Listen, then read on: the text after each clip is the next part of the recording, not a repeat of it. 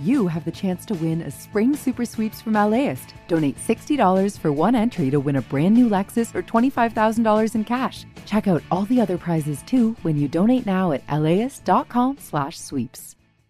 I'm Tracy Thomas, host of One for the Books, a live literary event series from LAist. We are back with guests, author Amanda Montell and actor Bella Lavelle. You can find us on May 15th at the Crawford Family Forum. Tickets at LAist.com/events. You're listening to Imperfect Paradise from LAist Studios. I'm your host, Antonia Cereijido. This is the final part of our 4-part series, Nury and the Secret Tapes, an exclusive look behind the scenes of the LA City Council tape scandal. In the last episode, we challenged Nury Martinez on the specific racist and demeaning comments she made in the secret recording. One of the things that did happen was this larger conversation about how we talk about race in our communities. And in many ways, I think that part of it is good, like that we try to have... I wish I can dive more into that, because what this has caused for me is I don't even know if I'm the right person to even have these conversations anymore. In this episode, we examine the ways that the LA City Council has changed since the scandal a year ago. We talked to LA City Council members Eunices Hernandez and Nithya Raman about the limits of representational politics. Time and time again, we've seen reflections of leaders who look like us, who are supposed to represent us, making decisions that totally throw our communities under the bus. And their vision for the future of progressive politics in LA. That's coming up on Imperfect Paradise from LAist Studios.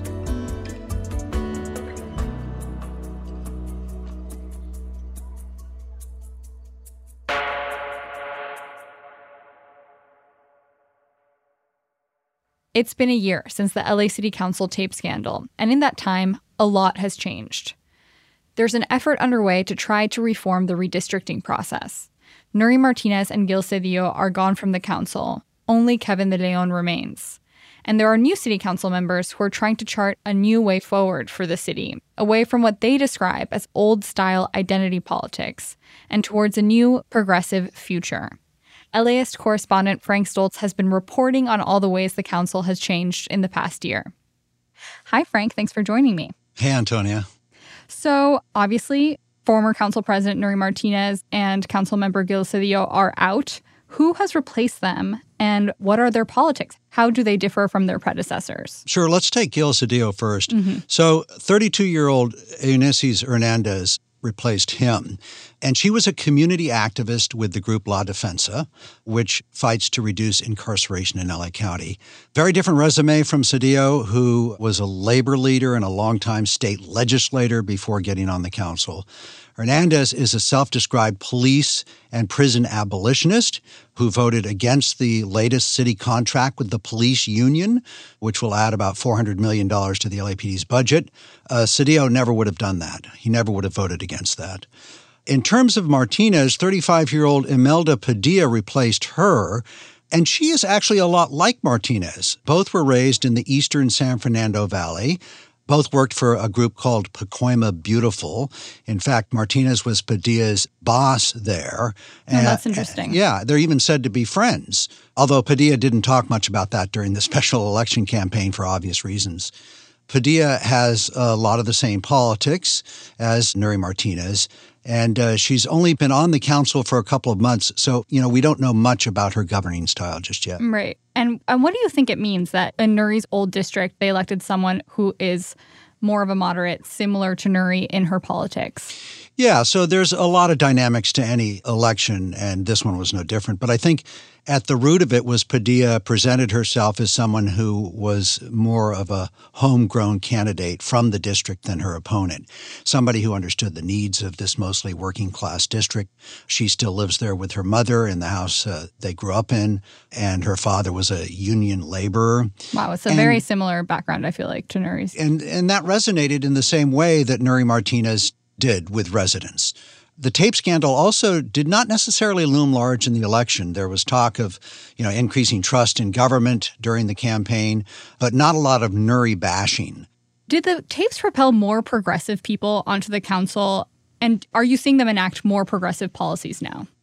Yeah, I think it propelled more anti-incumbent candidates onto the council. In some cases, that meant more progressive candidates challenging incumbents.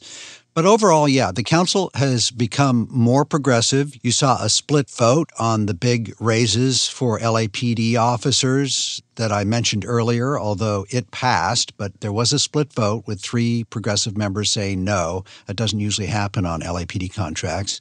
I think Mayor Karen Bass has played a role here in calling for a more unified council and in focusing less on police involvement in addressing homelessness. So I think Mayor Karen Bass is obviously a progressive, and that's influenced the council. You know, I think in a lot of ways, Kevin De Leon expressed resentment of Black political power more forcefully than anybody else on the tapes. He said that comment about you hear 25 Blacks and they're shouting like they're 250. And yet he's the only one who managed to stay in office, and he's running for re-election. How do you explain that? Stubbornness. I think he just wasn't going to leave and doesn't really, in the end, believe he did anything, at least seriously enough wrong that he should resign. You know, he's talked a lot about how his constituents are forgiving him. He's done a lot of food giveaways. He's doing a lot of, events in the community where he's in contact with a lot of constituents. And by his account, a lot of them have expressed forgiveness. And so he's thinking he's going to win re-election. I actually think this is really interesting because obviously in the podcast, one of the things I really wanted to get into was what were Nury's policies. Like obviously we heard her say these very offensive, demeaning things on the tapes, but I wanted to understand more of like what was her worldview. And with Kevin, we asked him for an interview. He ultimately didn't agree to be interviewed by us. And I'm curious, like, how do you understand Kevin's ideology? Like, what's his platform? What does he stand for? Well, I think he says that he's done things like created more housing for unhoused people than other candidates. Skid Row in his district. He has Skid Row in his district. He's created, I think, a couple of tiny homes projects. He likes to talk about his record in the state legislature as well, and he had a pretty progressive record there. At one point, people were comparing Kevin to Bernie Sanders when he was running against Dianne Feinstein for U.S. Senator of California. He was once loved by progressives. Of course, that's no longer the case. A lot of allies have left him. But he thinks that he has a record that the constituents will appreciate. Let's talk about redistricting. One of the big things that people took away is that redistricting, the way it was talked about on the tapes, was this very like racialized, zero-sum sort of process. Are there any plans to reform redistricting? How is the council looking forward on the issue of redistricting? In the months after the tapes were released, the council president, the new one, Paul Krikorian, created an ad hoc committee on governance reform. And the idea is to create an independent redistricting commission that would draw council district boundaries every 10 years based on the census. And so it would take it out of the hands of the city council. And that's what this whole meeting was all about. This meeting that we heard on the tapes was about redistricting and drawing the lines in a way that would help these folks maintain their own political power. I was so confused because there is an independent redistricting commission. And I'm like, okay, so then what is the deal here?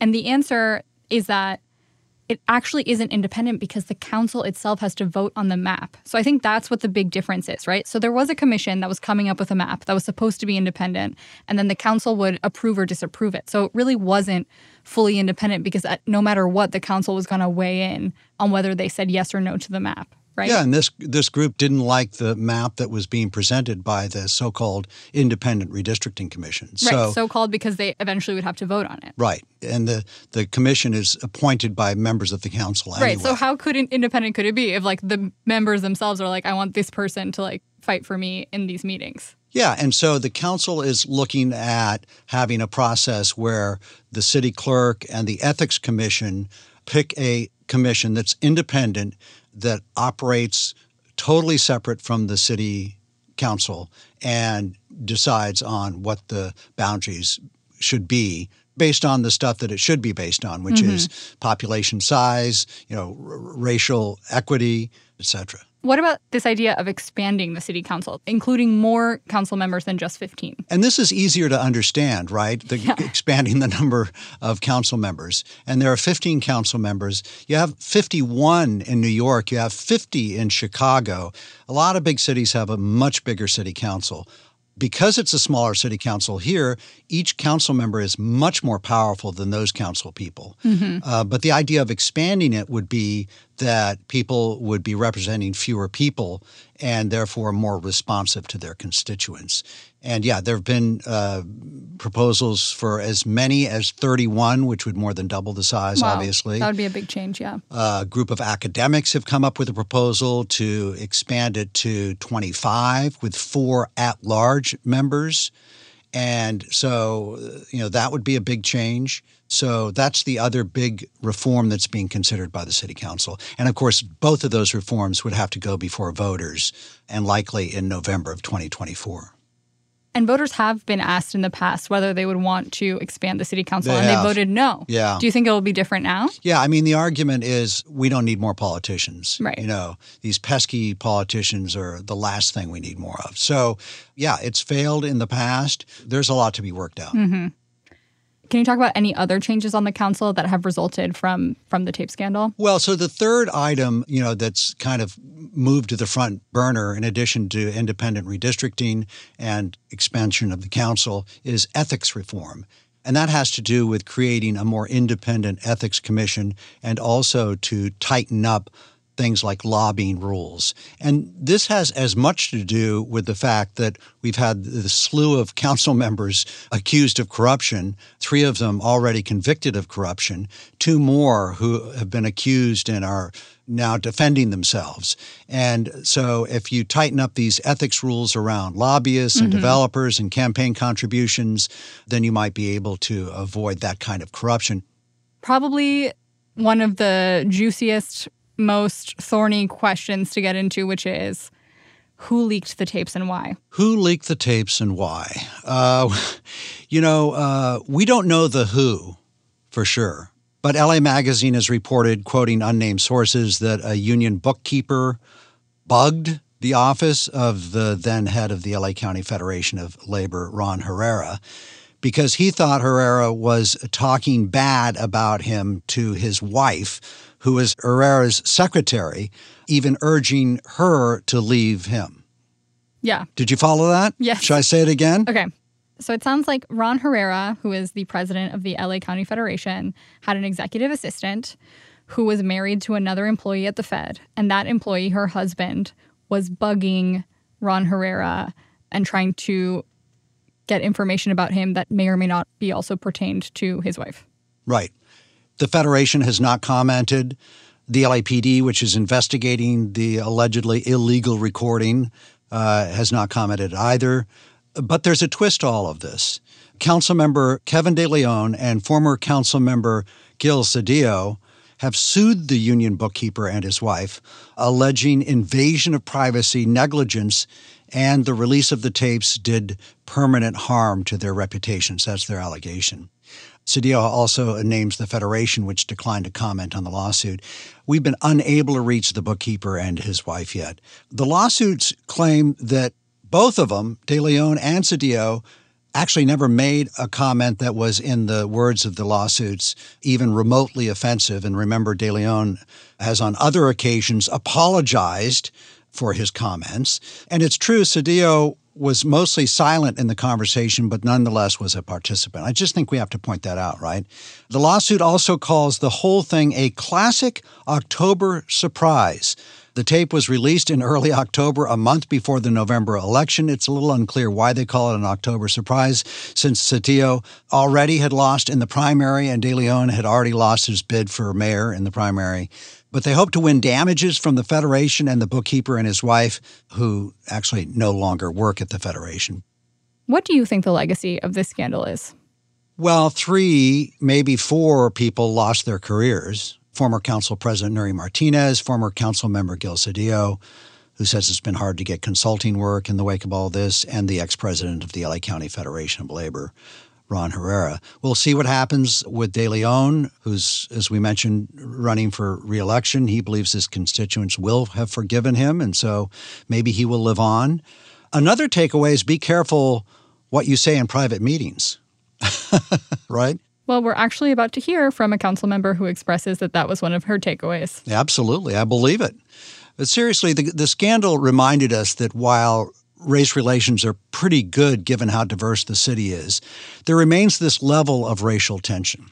Here was a group of 4 powerful Latino leaders secretly lamenting how Black people, who make up 8% of the population, hold 3 of 15 council seats, and Latinos, who make up half the city, hold just 4 council seats. And, we've talked about this a lot. It makes sense. Tensions rise during the redrawing of council district boundaries. And this is really why it is so important to create structures like an independent redistricting commission to take the backroom dealing out of the process. Thanks so much, Frank. Thank you. No charges related to the secret recordings have been filed, and the Los Angeles Police Department is continuing its investigation. After a break, we hear from 2 of those progressive-leaning LA City Council members about their vision for the city. Like a lot of my donors, for example, were people who had never donated to political campaigns before. I was their first political donation. That's coming up on Imperfect Paradise. The LAist Spring Super Sweeps is happening now. You can win amazing prizes while supporting your source for local fact-based journalism. One lucky grand prize winner will get to choose a brand new Lexus or $25,000 in cash. Other prizes include an electric bike from Juice Bikes and $1,000 gas gift cards. Your donation of $60 gets you 1 entry to win, and the more you give, the more entries you get. Donate now at LAist.com/sweeps. LAist has a new live event series with the James Beard Foundation. We Are Where We Eat will go behind the scenes of some of your favorite LA restaurants to find out how and why they do what they do. I'm Austin Cross. Join me for the first event where we'll explore how restaurants help make a neighborhood, and we'll all have something delicious to eat afterwards. It's May 22nd at the Crawford. Get your tickets now at LAist.com/events.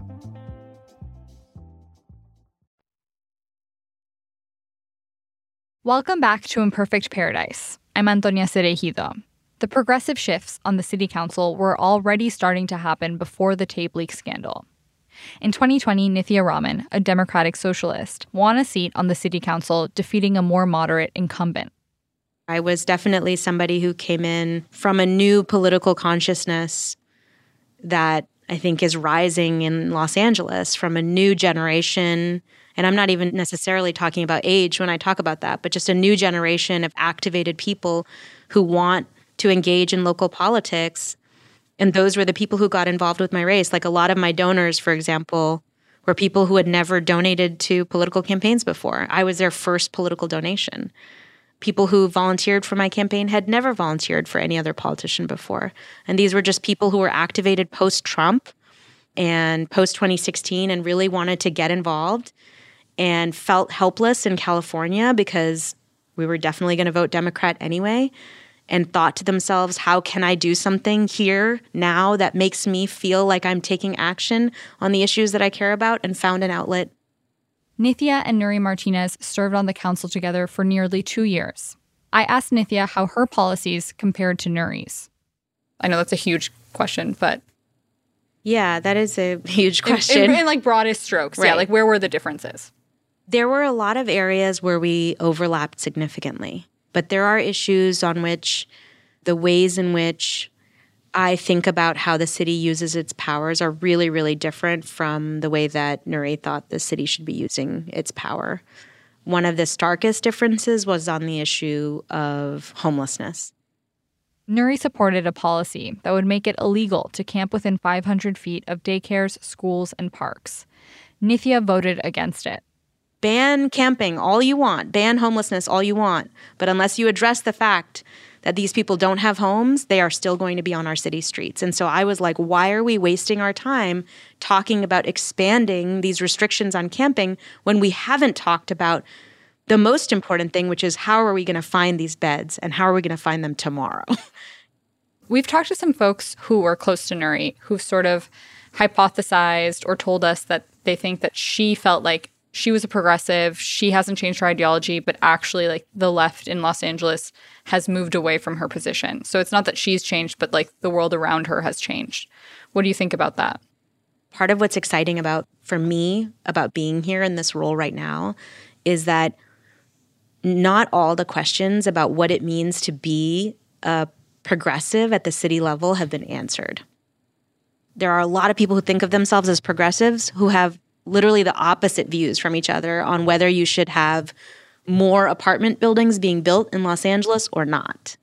And some of the people who would describe themselves as, very, very left-leaning, even calling themselves socialists, would feel very differently that you shouldn't be building new housing, that all you should be doing is protecting people in their current housing and blocking all new buildings from coming into neighborhoods because it leads to gentrification and it kicks people out of their And so the idea that somebody is progressive and that the meaning of progressivism changed around them, we haven't figured it all out yet. Those are still open questions. Do you think that this incident has shaped the way you think about politics? The tapes themselves? Yeah, and just how everything sort of unfolded. There was like a lesson to be learned. Just always watch what you're saying. Really? Have people become more paranoid since it? No, I don't know. I think for sure I have definitely taken more care in my private, individual conversations that I'm having with other people. Not because I think I'm going to be taped, but just because I think I have a recognition of what it means to have private conversations go back to other people, and saw the pain that wrought on the city, and I'm just a little bit more cautious about it. I thought Nithya's lesson learned was going to be something about policy, but really, for her, it was a personal lesson about how to behave as an elected official and the complex relationship between politicians and their constituents.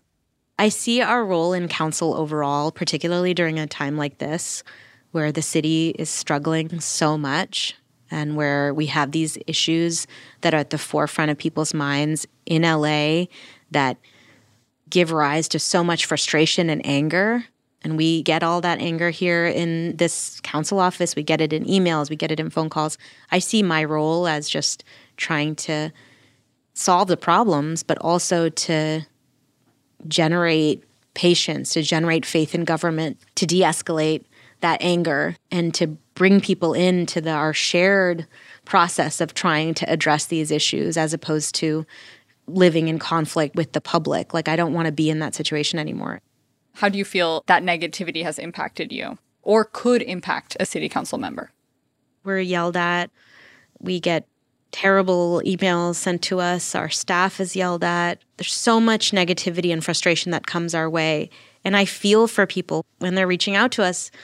I'm frustrated too. Like, that's why I ran for this office. Like, I wasn't a politician before. Like, I share their frustration. I share their impatience for change in Los Angeles. But if you are like me and you are a person who came into this work with a lot of empathy and open-heartedness, being in this particular role can leave you very, very wounded.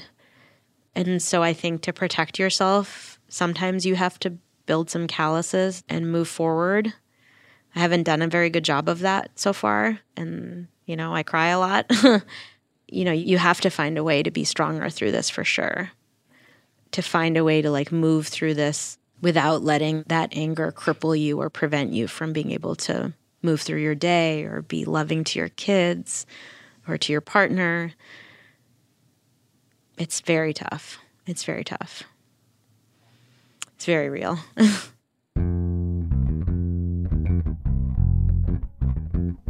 When we come back, we'll talk to someone with a very different vision from Nury of what the future of Latino politics looks like in LA. Because time and time again, we've seen reflections of leaders who look like us, who are supposed to represent us, making decisions that totally throw our communities under the bus. That's after the break. Selling a little or a lot? Shopify helps you do your thing, however you cha-ching.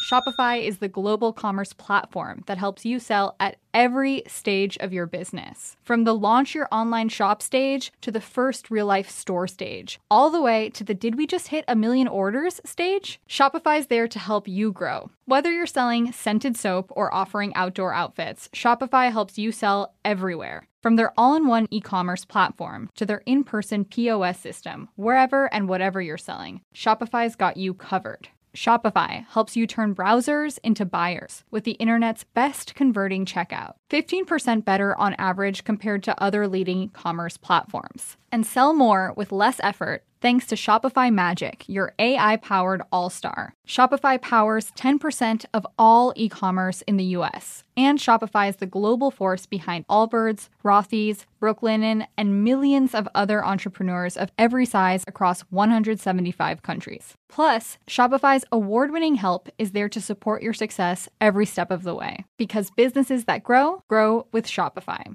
Sign up for a $1 per month trial period at shopify.com/paradise, all lowercase. Go to shopify.com/paradise now to grow your business, no matter what stage you're in. Shopify.com/paradise. As a farmer's son from a desert region in California, J.B. Hamby thinks a lot about water. I spent a lot of time digging up history, particularly about water, which is the origins of the Imperial Valley. How this 28-year-old became the youngest lead negotiator on the Colorado River ever, and how he could shape the most consequential negotiations to date. Listen to Imperfect Paradise, the Gen Z water dealmaker, wherever you get podcasts. You're listening to Imperfect Paradise, Nury and the Secret Tapes. I'm Antonia Cereijido. At the time the Secret Tapes were recorded, in the fall of 2021, Yunesis Hernandez was challenging Gil Cedillo for his seat on the LA City Council. And on the tapes they mention Yunesis, although they can't pronounce or remember her name. This is Union leader Ron Herrera, followed by council members Kevin De Leon and Nury Martinez. This is just any 31-year-old rookie running. Just running on her own. Yeah, she's not running on her own. She's not running on her own, Ron says. At the time, Yunesis was backed by several progressive groups. The Democratic Socialists of America endorsed her. Nury calls her a kid. This kid, Eunice, whatever her name is? I met her for the first time the other day. She came, I don't know who she was. She introduced herself. I've never met her. The comments that they made about you specifically, like they, acknowledged that you're like a Latina candidate, but they were somewhat dismissive. They're like, we don't know her, basically. How did that make you feel? And did you have that feeling before you heard the tape? Did it surprise you? Did it confirm anything for you? I mean, they were not people that I prioritized having in my life. So I didn't have a relationship with many of them, even though one of them was the representative of a district that I've lived in my entire life and that I eventually was running against, right, at the time. And so it doesn't surprise me. They don't know me, and they were not people that I was trying to build with. I was in community, building coalitions, building tables, building places where people can get together to build their power, to advocate, to convince different levels of bureaucracy. That's where I was at. And so I wasn't surprised. I wasn't hurt by it. Again, it was more like, yeah, you didn't know me, so you didn't know what the power is that we had behind us. After the secretly recorded conversation took place, Yunesis went on to defeat Gil in the primary and then win the general election. She took office in December of 2022, and she defines herself as very different from Gil, Nury, and Kevin. I grew up in Highland Park, have lived there my whole life. My dad does terrazzo work, kind of like the flooring that you see in the Hollywood Boulevard, that kind of flooring. Cool. And then my mom works at the LA Convention Center. When Yunesis was growing up, she experienced personally a lot of the issues that are now dividing the city council and the Democratic Party. I've had a lot of friends criminalized, have problematic substance use, now experiencing homelessness, were evicted from their homes there. I graduated in the 2008 recession. During the recession, we had to rent rooms in our home to be able to pay the mortgage. That brought in intimate partner violence, and we called law enforcement for help, 911, and they didn't even get out of their cars in that moment. And so those different experiences are really what drove me to say, oh, maybe I could be the police officer that would have helped me in that moment. Yunesis studied criminal justice in college, and that's when she started thinking more critically about the justice system. I learned that there's definition, vocabulary, data to these type of situations, and that they were systemic, that they weren't just happening to my friends and my neighborhood and my loved ones. Like, this was everywhere, and I would not be able to change by myself. I wouldn't be able to change the system from inside. So she gave up on the idea of being a police officer and became a criminal justice reform advocate. I've done work in trying to stop jail expansion at the LA County level, working with them to advance alternatives to incarceration, alternate crisis response, because it's those things that prevent our loved ones from getting sucked into this system of emergency room, homelessness, jails, and that endless cycle. So that's kind of my trajectory, and I decided to try to fight. Ulysses decided to run for city council during the pandemic because she felt like the council was not proposing radical enough solutions to big systemic problems. And they weren't looking out for the most marginalized. We talk about, the stories of underdogs, right? I'm for the underdog that's under the underdog that's under the underdog. That's who I'm fighting for, because it's those communities who have been most left behind. It's those communities like Black trans women who are at the end of a lot of horrible policies. You look at all the different systems, and it's them who are the most impacted. So for me, it's who are the people who have most been left behind, who have been forgotten, who have been erased. And so my ideology is like fighting for the most vulnerable communities without throwing any other communities under the bus. Ulysses is in her early 30s, and by the time she got involved in politics, the era of firsts for Latinos in California politics was over. There was a Latino U.S. senator, a Latina city council president. There had been a Latino mayor and speaker of the California State Senate. Ulysses felt less concerned about simply getting more Latinos into elected office. Do you think that people of a certain community better represent people from that community? Like, do Latinos better represent Latinos? Or would a Black city council member better represent a Black community? I think identity politics in that way can constrain us from meeting the needs of our district and the people who live there. And so I think there can, yes, be a lot of benefits, but also it's like, does your representative meet your needs? Do they meet your values of that district? Because time and time again, we've seen reflections of leaders who look like us, who are supposed to represent us, making decisions that totally throw our communities under the bus. LA's population is just under 50% Latino, but when Nury Martinez was on the city council, the council was barely over a quarter Latino. This was a big concern for Nury and the others on the secret tapes. I asked Ulysses if she felt the same way. I think it's some immature analysis. Like, we talk about representation, but I would love to see trans people, gender nonconforming people on the council. We need more experiences, people who share our values. That's what is important. Like, does the person that you're voting for care about the same things you do? And if they do not, then why would you vote for them? So I think voters in our communities need to think about this a little bit deeper when they vote for someone, that not just that it looks like them and that we talk like them, but that we actually want to help them and value them. Did you see Nury as an inspiration prior to the tapes being released?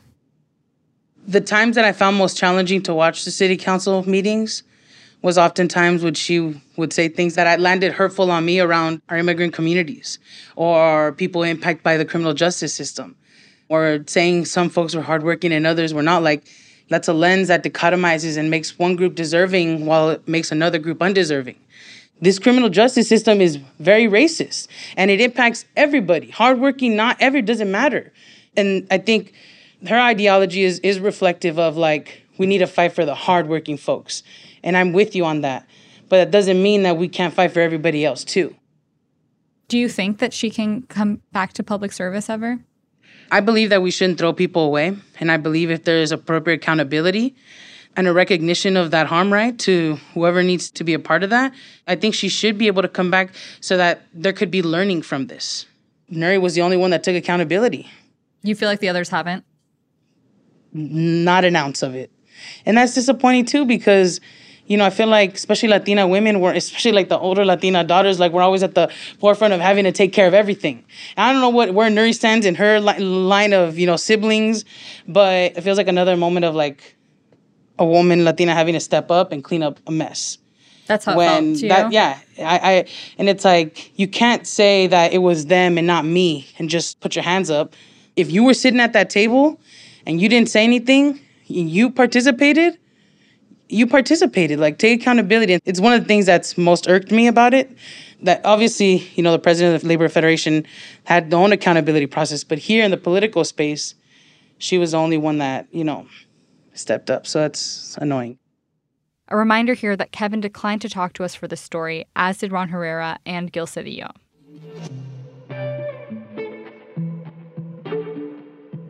Councilmember Hernandez, thank you so much for joining me. Thank you so much for having me. I really appreciate y'all.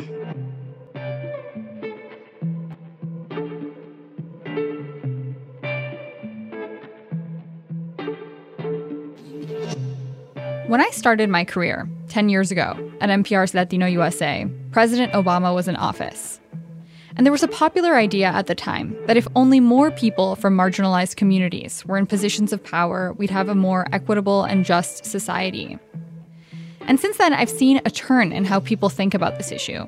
Because what we've seen is that marginalized communities are just as capable as any other community of using their power to discriminate against others.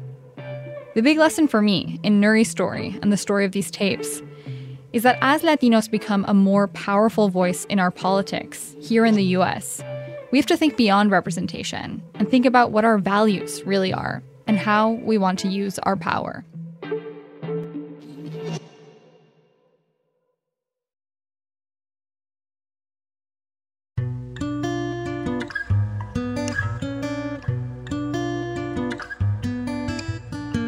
Next week on Imperfect Paradise, People versus Karen, the story of one woman's quest to hold the person who falsely accused her of a crime accountable.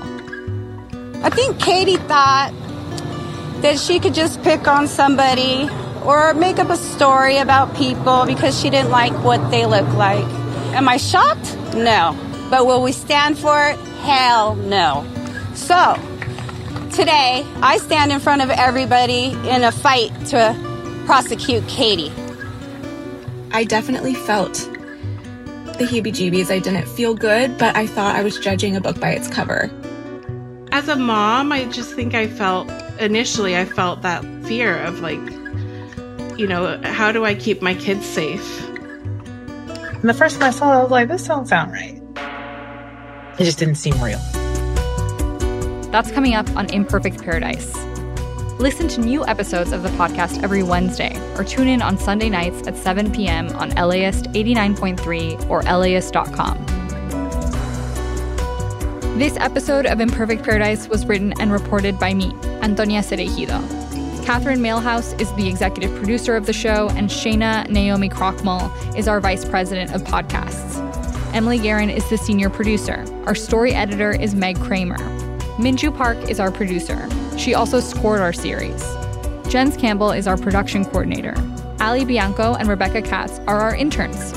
Our editorial team also includes Tony Marcano, Frank Stoltz, Megan Garvey, and Kristen Muller.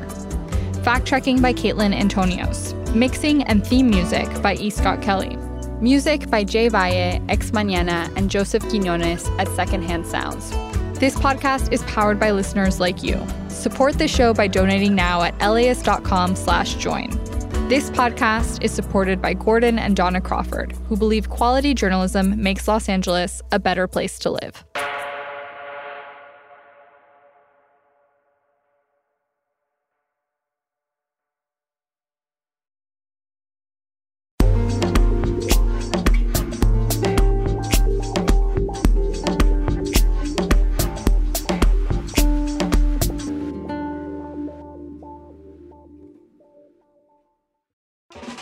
Start your Saturday with something that will grow your kiddos' brains and get their creative juices flowing. Join us at LAist for a morning of multilingual story times, interactive performances, art making, and lots of kid fun. Bring the whole fam and join us for a super fun Saturday at LAist in Pasadena on June 1st. Tickets at LAist.com/events. See you there.